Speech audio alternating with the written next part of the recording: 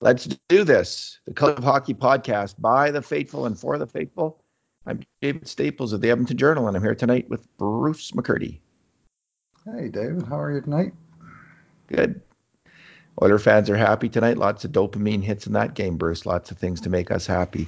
Oilers 4-0 over the New Jersey Devils. They had 13-8 when it came to grade A chances, according to our count, our preliminary count, because you're yet to go over the count, and we'll see if that changes. It changes sometimes a little bit, but a fairly dominant performance, especially as the game went on. And Bruce, I don't know what you think about this, but man, the New Jersey Devils reminded me of the 2013-14 Edmonton Oilers. Oh, The goaltending especially, but also like a fair amount of talent on the team, but just the talent's too young and not most of it's not ready for prime time. Hughes, Jack Hughes is man on the power play. He missed the net twice. and The then puck cleared goes the zone shooting himself. right down. He cleared the zone twice with bad shots. He's a little bit erratic, and probably not. It's hard to know. Like you can see the talent in that player, but Yeah. you just wonder if he might have been better served playing in another league this year other than the NHL. Their defense. I think Subban is playing hurt personally. I don't. He doesn't look like the PK Subban that I remember, the dominating player. He looks like a little bit of a not quite the Ryan Whitney level of play. Ryan Whitney at the end of his career, but he doesn't look like he's firing on all cylinders. And there's just the defensive breakdowns on that team. Bruce is, whew, hmm it's not. It just seems like a strangely constructed team in some ways. I don't. It's hard to put your finger on it. But I guess the defense just isn't there. This is our two good things, two bad things, and two numbers podcast. Bruce, what is your good thing? I'm going to go with the Edmonton penalty killing. I thought they had a strong game and aided and abetted by a New Jersey power play that couldn't get out of its own way at times, I have to say. There was one in particular right after the very curious too many men on the ice penalty when both teams had a number of extra players on the ice, and somehow they singled out Edmonton when the puck was right in front of the New Jersey bench. And Worst call. That was I thought terrible. if they score here, I'm not going to be happy. But that power play, I mean, about halfway through, I started like I usually focus very heavily on the Oilers, but I started looking at it from the New Jersey perspective because I kept whiffing on passes. They couldn't complete a pass in the neutral zone. They couldn't even come close to keeping the puck in at Edmonton's blue line. And it looked like one of those Keystone Cops power plays that I think all teams suffer from them from time to time, but you tend to notice them a lot more when it's your team doing it. But that one aside, I thought the PK was strong. I thought they were very aggressive, and they really were not allowing New Jersey to really get set up and get that puck on a string. And they held them to, they said two shots on TV, but I see in the summary here, New Jersey had four shots and, of course, no goals on four full 2 minute power plays. So that's pretty good work by the PK unit. Four shots against in 8 minutes. Yeah, Uh, not one scoring chance for New mhm, Jersey, Bruce. On and, right, and on the Oilers power play, they had power. I don't know how many power plays the Oilers had, but they had five three, three. five scoring chance, grade A scoring chance shots, including one goal. So Yeah, Oilers won the special teams battle and they won the even strength battle. So there's lots of things to like. What did you they like? they won the face-off battle too, which was another thing that reminds me of the 2013-14 Oilers is New Jersey's ineptitude, and I don't know if this is ongoing with them in the face-off circle, but they got Nico Hischier was 4 wins and 10 losses. So he was doing his Ryan Nugent Hopkins impersonation from 2013-14 in that game. Bruce, my good thing was Mikko Koskinen. And the Oilers came out actually fairly cold and tentative, as is often the case. It's funny, there's this pattern where they come out and then the big guys score a goal and everything's, well, this time everything was good. It hasn't been, they've given up a couple leads after the big guys have scored. But they came out really cold and missing on passes and not working that like not really going for it, not really in the game, digging in. But Mikko Koskinen was fantastic. And you got a little bit of luck on the Taylor Hall breakaway. Hall hit the post, but of course, Mikko Koskinen's so big in net. When you're shooting on that net, there's not a lot to shoot for. This A is good part of his. goalie will tell you a post is a miss, and it's forced by the fact that he didn't give him any net to shoot at. And Well, there so you go. Hall hit what he could see, and what he could see was the crossbar. That's what Mikko Koskinen would say to you. As Geez, a he card, looks. Go ahead. expired card carrying member of the Goaltenders Union, I know this.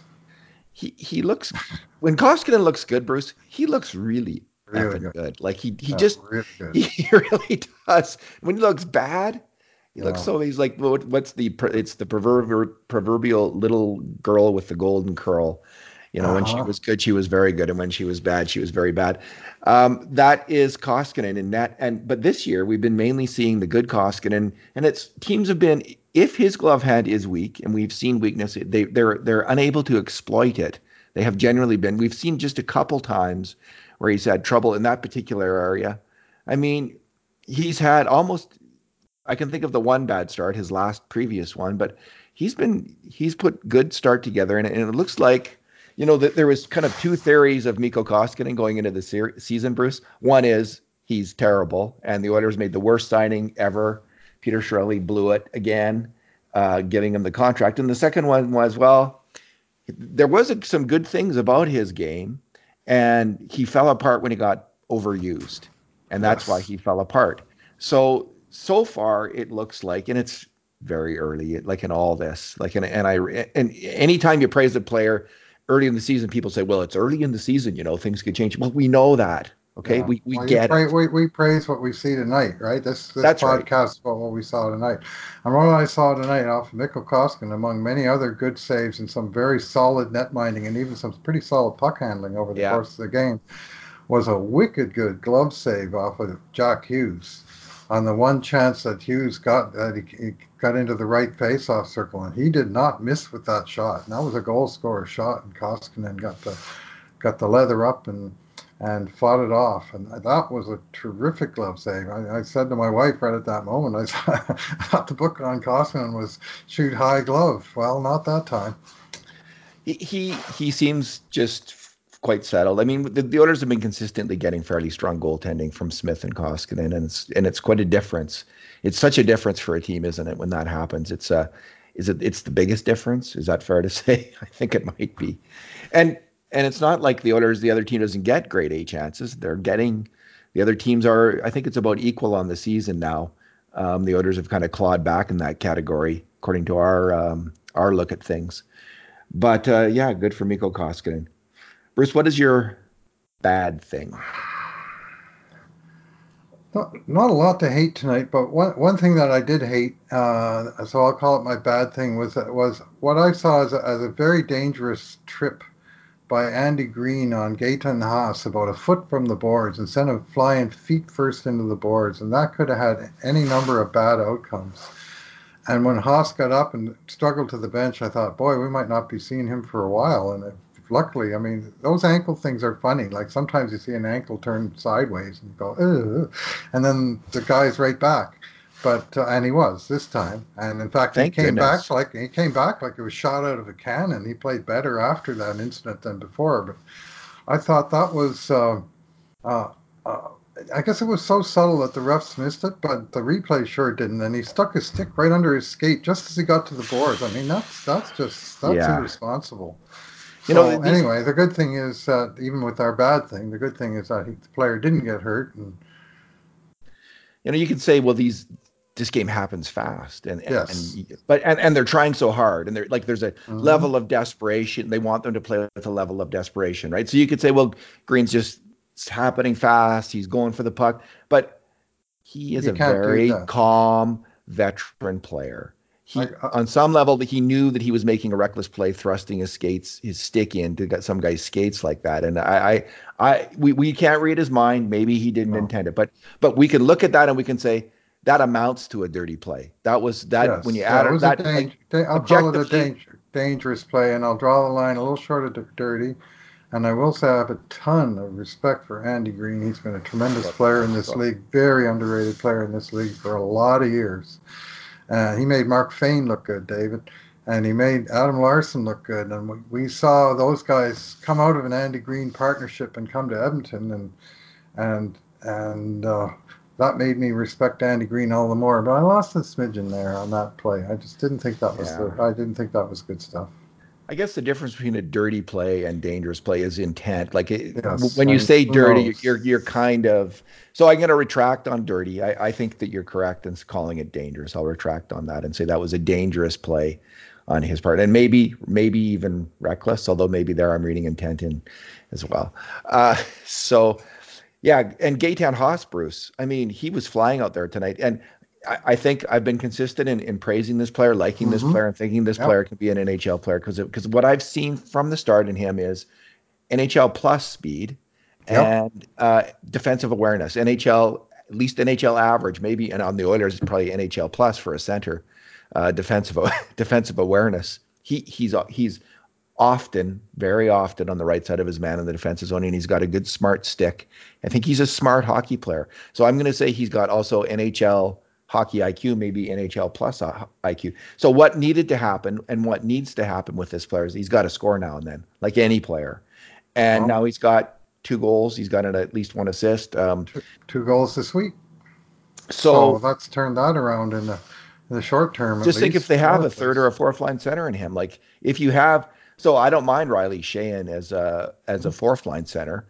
Right. And if Haas can be the third line center, that is just that's like one of those pieces like Ethan Bear, right? That you weren't expecting, and suddenly you have this guy who's doing it, like Ethan Bear stepping up on the top pairing, like the most amazing thing that's happened this year, I think, and playing so well. And now if Haas can do that, like on a slightly lesser role, third line center though is a huge role on the team, and if he Mm-hmm. can fill that, that's big. So my Well, bad thing. he played 8 minutes tonight at even strength. The Oilers had the edge in shot attempts 12-8 and in shot 6-4.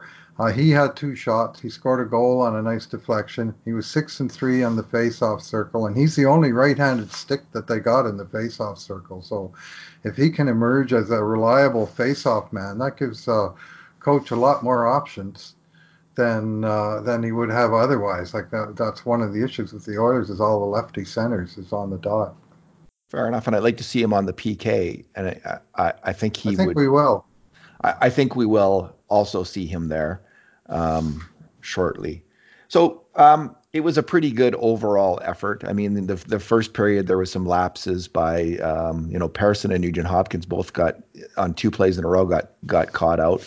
But my bad thing, I think I'm still not sold on the grind line. You can call it the third or the fourth line of Sheahan, who I do like as a player, Kara and Archibald.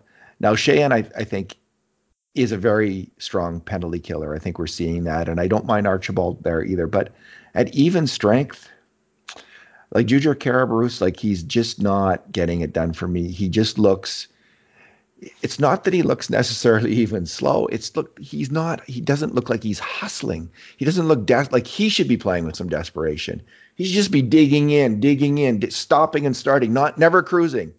Second, Jujhar Kara finds himself doing like if he comes back from the bench and he thought, okay, did I do a looping turn on that shift? If he did, he thinks, oh, I had a crappy shift.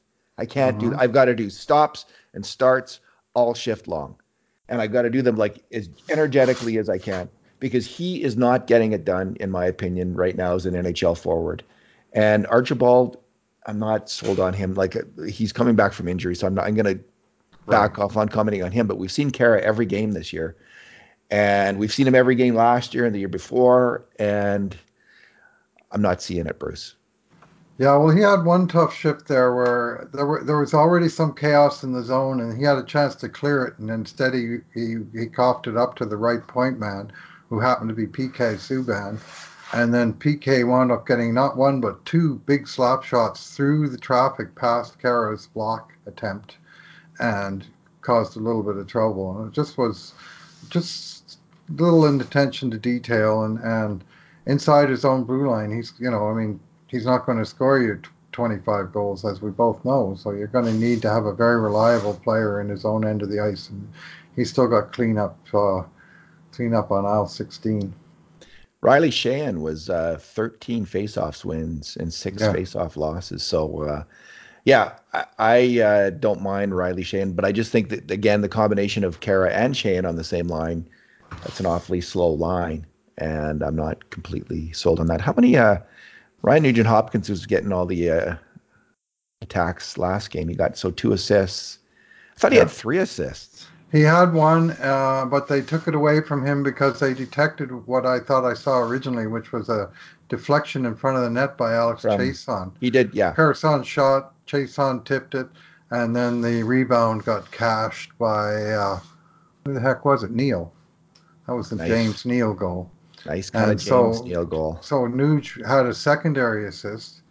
And oh yeah, that was the other thing I was going to just sort of comically say is my bad thing was the announcement in the arena of Dreisaitl's goal being unassisted. And I said to Anna, that's the worst in-house announcement I've ever heard on an unassisted goal because Nugent made like an 80-foot saucer pass right on the tape, like the most obvious assist you could possibly have. And Persson made a Unassisted. How did they think he got the yeah, puck? and Persson had made a great play too Yeah, he earlier did. in that. He And won he it in got an front of the assist net as well. and punched it up to Nuge, and like both of those plays Yeah. were huge in that goal. I mean, Dreisaitl's finish was absolutely fantastic. All right, Bruce, your number. I'm just going to go with the number 5, and that's the number of shots on net credit to Alex Chason tonight. And I thought Chason worked his ass off in this game. And he's got to. That's a word right in the middle of his name. And he worked his tail off, and he was grinding. He was just working the boards, and he was just all effort all night long. I really liked. His talent is very middling. He is an NHL player, but the reason he became an NHL player is that he can bring the work ethic, and I really thought he brought it tonight. He got 5 shots on net. 2 of them were deflections, which earned him both a goal and an assist because the one caused the rebound that scored, and then the other one, the Nugent Hopkins shot, he tipped directly home on the power play to make it 4-0 to finally get off the schneid. His first of the year. Long overdue, but I've been seeing good things in his game of late, and it's nice to see him rewarded with a couple of points. In I fact, he think had he's. Go ahead. had the original Gordie Howe hat trick tonight, a goal, an assist, and a penalty. But nowadays they call it a fight. But Okay. I didn't know that was the original. that's I have it on questionable authority. I've heard it way back years ago. But anyway, Howie Meeker. All right.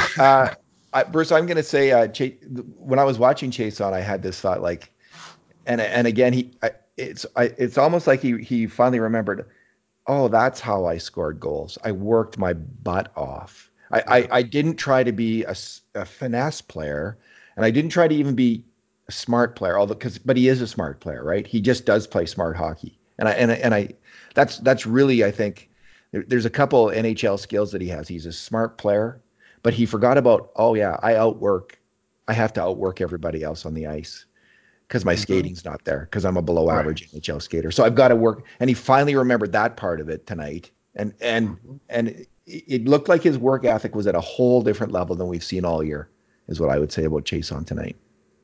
Yeah, My liked number, this game a lot. so did I. My number is 7 and 6. So, as we know, there's been trouble getting any kind of contribution in terms of grade A scoring chance shots from the bottom players tonight. And tonight we had 6 of them. So there was hmm 7 from the big three. Like Leon Draisaitl had. Leon Draisaitl had. He's amazing. He had 4. He had 4. McDavid had 2, and James Neal, who's also been getting a ton of grade 8 scoring chance shots all year, had 1, his goal. But usually that's it, and the Oilers have they have the 7 from the big, and then they get 1 other from somebody else. This game Right. they had 6 from the other Good. guys. They Good. had 1 Good. from Nuge, 3 from Chason, 1 from Darnell Nurse, 1 from Haas. So good for those guys. If it seems like if the bottom um, 3 lines can maybe get 4 or 5 grade A chances between them in a game, boy, that's gonna be a huge factor for the Oilers if that could happen. It's asking a Yeah, lot, but we got it tonight. you're gonna get one once in a while. And tonight, I mean, the big guys had two of the four goals, and the grinders had two, and that's a little bit more balanced. I mean, you talk about those guys. You have Draisaitl now with 14, uh, Neal with 12, McDavid with 8. That's 34 goals. The Oilers have only scored 52 goals. I mean, it's almost two-thirds of their goals scored by three guys. And they showed that they ran a stat during the game, and they showed that uh, the top three had at that point, I think they had what 32 or something among them, and the bottom, everybody else on the team had like seven goals and 27 points. I mean, all the forwards outside the top three had fewer points than Leon Draisaitl on his own. And I mean, Leon's putting it together an incredible season, but man, you need a little bit more help than that. Tonight they got it, right? He got a big goal, but then the rest of the cast started to chip in. I think that combination, like we had a fourth line tonight of Patrick Russell, Gaten Haas, and Marcus Granlund. And I'm not completely sold on Granlund yet, but I am on Patrick Russell and Gaetan Haas. Maybe if you put Sam Gagner on that line, you'll have a really solid kind of third line coming together. I don't know if Joe Gambardella is playing yet back in Bakersfield, but I think Joe Gambardella is a more useful player than some of these other guys that we're seeing right now, and I'd like to see him get a chance. But he's been hurt in Bakersfield, so we'll see what happens. He might be my next call up because he's a veteran guy and he's good to go. Right? There's no issue bringing him up at all. So, but anyway, pretty good game. Well, from an Oilers perspective, I mean, that was a team they needed to beat, and they did beat, and they beat them convincingly. I mean, 4-0. You're just, that's a fairly thorough job. As you say, a bit of a weak start, but once they took command of that game, they were in charge. So the Oilers now have 11 wins in 18 games, and to make the playoffs, it's my theory that you're going to need to have 41 wins in 82 games. Yep, So that's the cutoff right there. they're 4 games above that, and it's a hell of a lot better being like 11-7 than it Yeah, is to be 10-8. So or huge. seven That was and a or really big seven and win. 11, Yeah, that's what they would or have been. 4-14, or whatever it is. New Uh, Jersey is. Man, yeah. they're almost out of it already. They'll need to get really hot, and it's like maybe like there's some talent on that team. Obviously, Big time. there's some real scoring talent on that team. I just don't know. Yeah, I'm not sure that Heishier and Hughes are ready to be two-way centers at the NHL level, against tough competition. And I think Right. that's part of it. But I don't watch that team enough to say. And Mm-hmm. it's kind of a Well, cheap shot for me to say that they were like the 2013-14 Oilers. But considering all the cheap tonight shots they we've look gotten like. from New Jersey fans over the years, I feel like turnabout is fair play. I won't say Mickey Mouse. I won't say Mickey Mouse. I won't say Mickey Mouse. No, they're not a Mickey Mouse franchise. No, they are that team. That's all. I was at that game, and that I do remember, and that was embarrassing. They were not embarrassing tonight. They were just beaten. Oh yeah, I think I remember the reporter who reported that for the Journal, if I'm not mistaken, or for Canadian Press. I think it was. I could be mistaken, but it was a guy called John Trethewey, who was one of the biggest Oh, characters who's ever come through the Edmonton Journal newsroom. well, All yeah, right. that was the game where Ron Lowe was the netminder for the starting netminder, and then Chico Resch came in. And Wayne Gretzky felt such sympathy for Ron Lowe that he unloaded on New Jersey organization for putting such a weak team in front of him that he himself, Wayne Gretzky, scored 8 points in that game. And Yari Curry had 5 goals, and Willie Lindstrom had a hat trick. And current assistant coach, Oilers assistant coach Jim Playfair scored his first NHL goal that game. And it was just one of those games everybody was scoring. So Ron Lowe was in that. Hey, and it Yeah. wasn't. I got my scandalous stories mixed up. It wasn't John Trethewey. Trethewey reported this story. I think it was Steve Fogno at some point made some kind of comments about. Was it about Gretzky, or what was it about? Or it was something. Remember That guy that? was a piece of work, Steve Fine. Yeah, it was Steve Fogno made some offhand comments that John Trethewey reported back in the day. All right, Bruce. Kurt Levens, our Cult of Hockey colleague, the hockey sage, is doing the game grades tonight. So All look right. forward to that. All right. Thanks for Well, talking thanks. tonight. Yeah, thanks for listening, everyone. And in the meantime, and in between times, this has been another edition of the Cult of Hockey podcast. And the critic who pointed out that we didn't blur both backgrounds before, I think we fixed that problem We tonight, Bruce. listened to you. We listened to you, and I dealt with it. We're on this. All right. Let me just shut this off.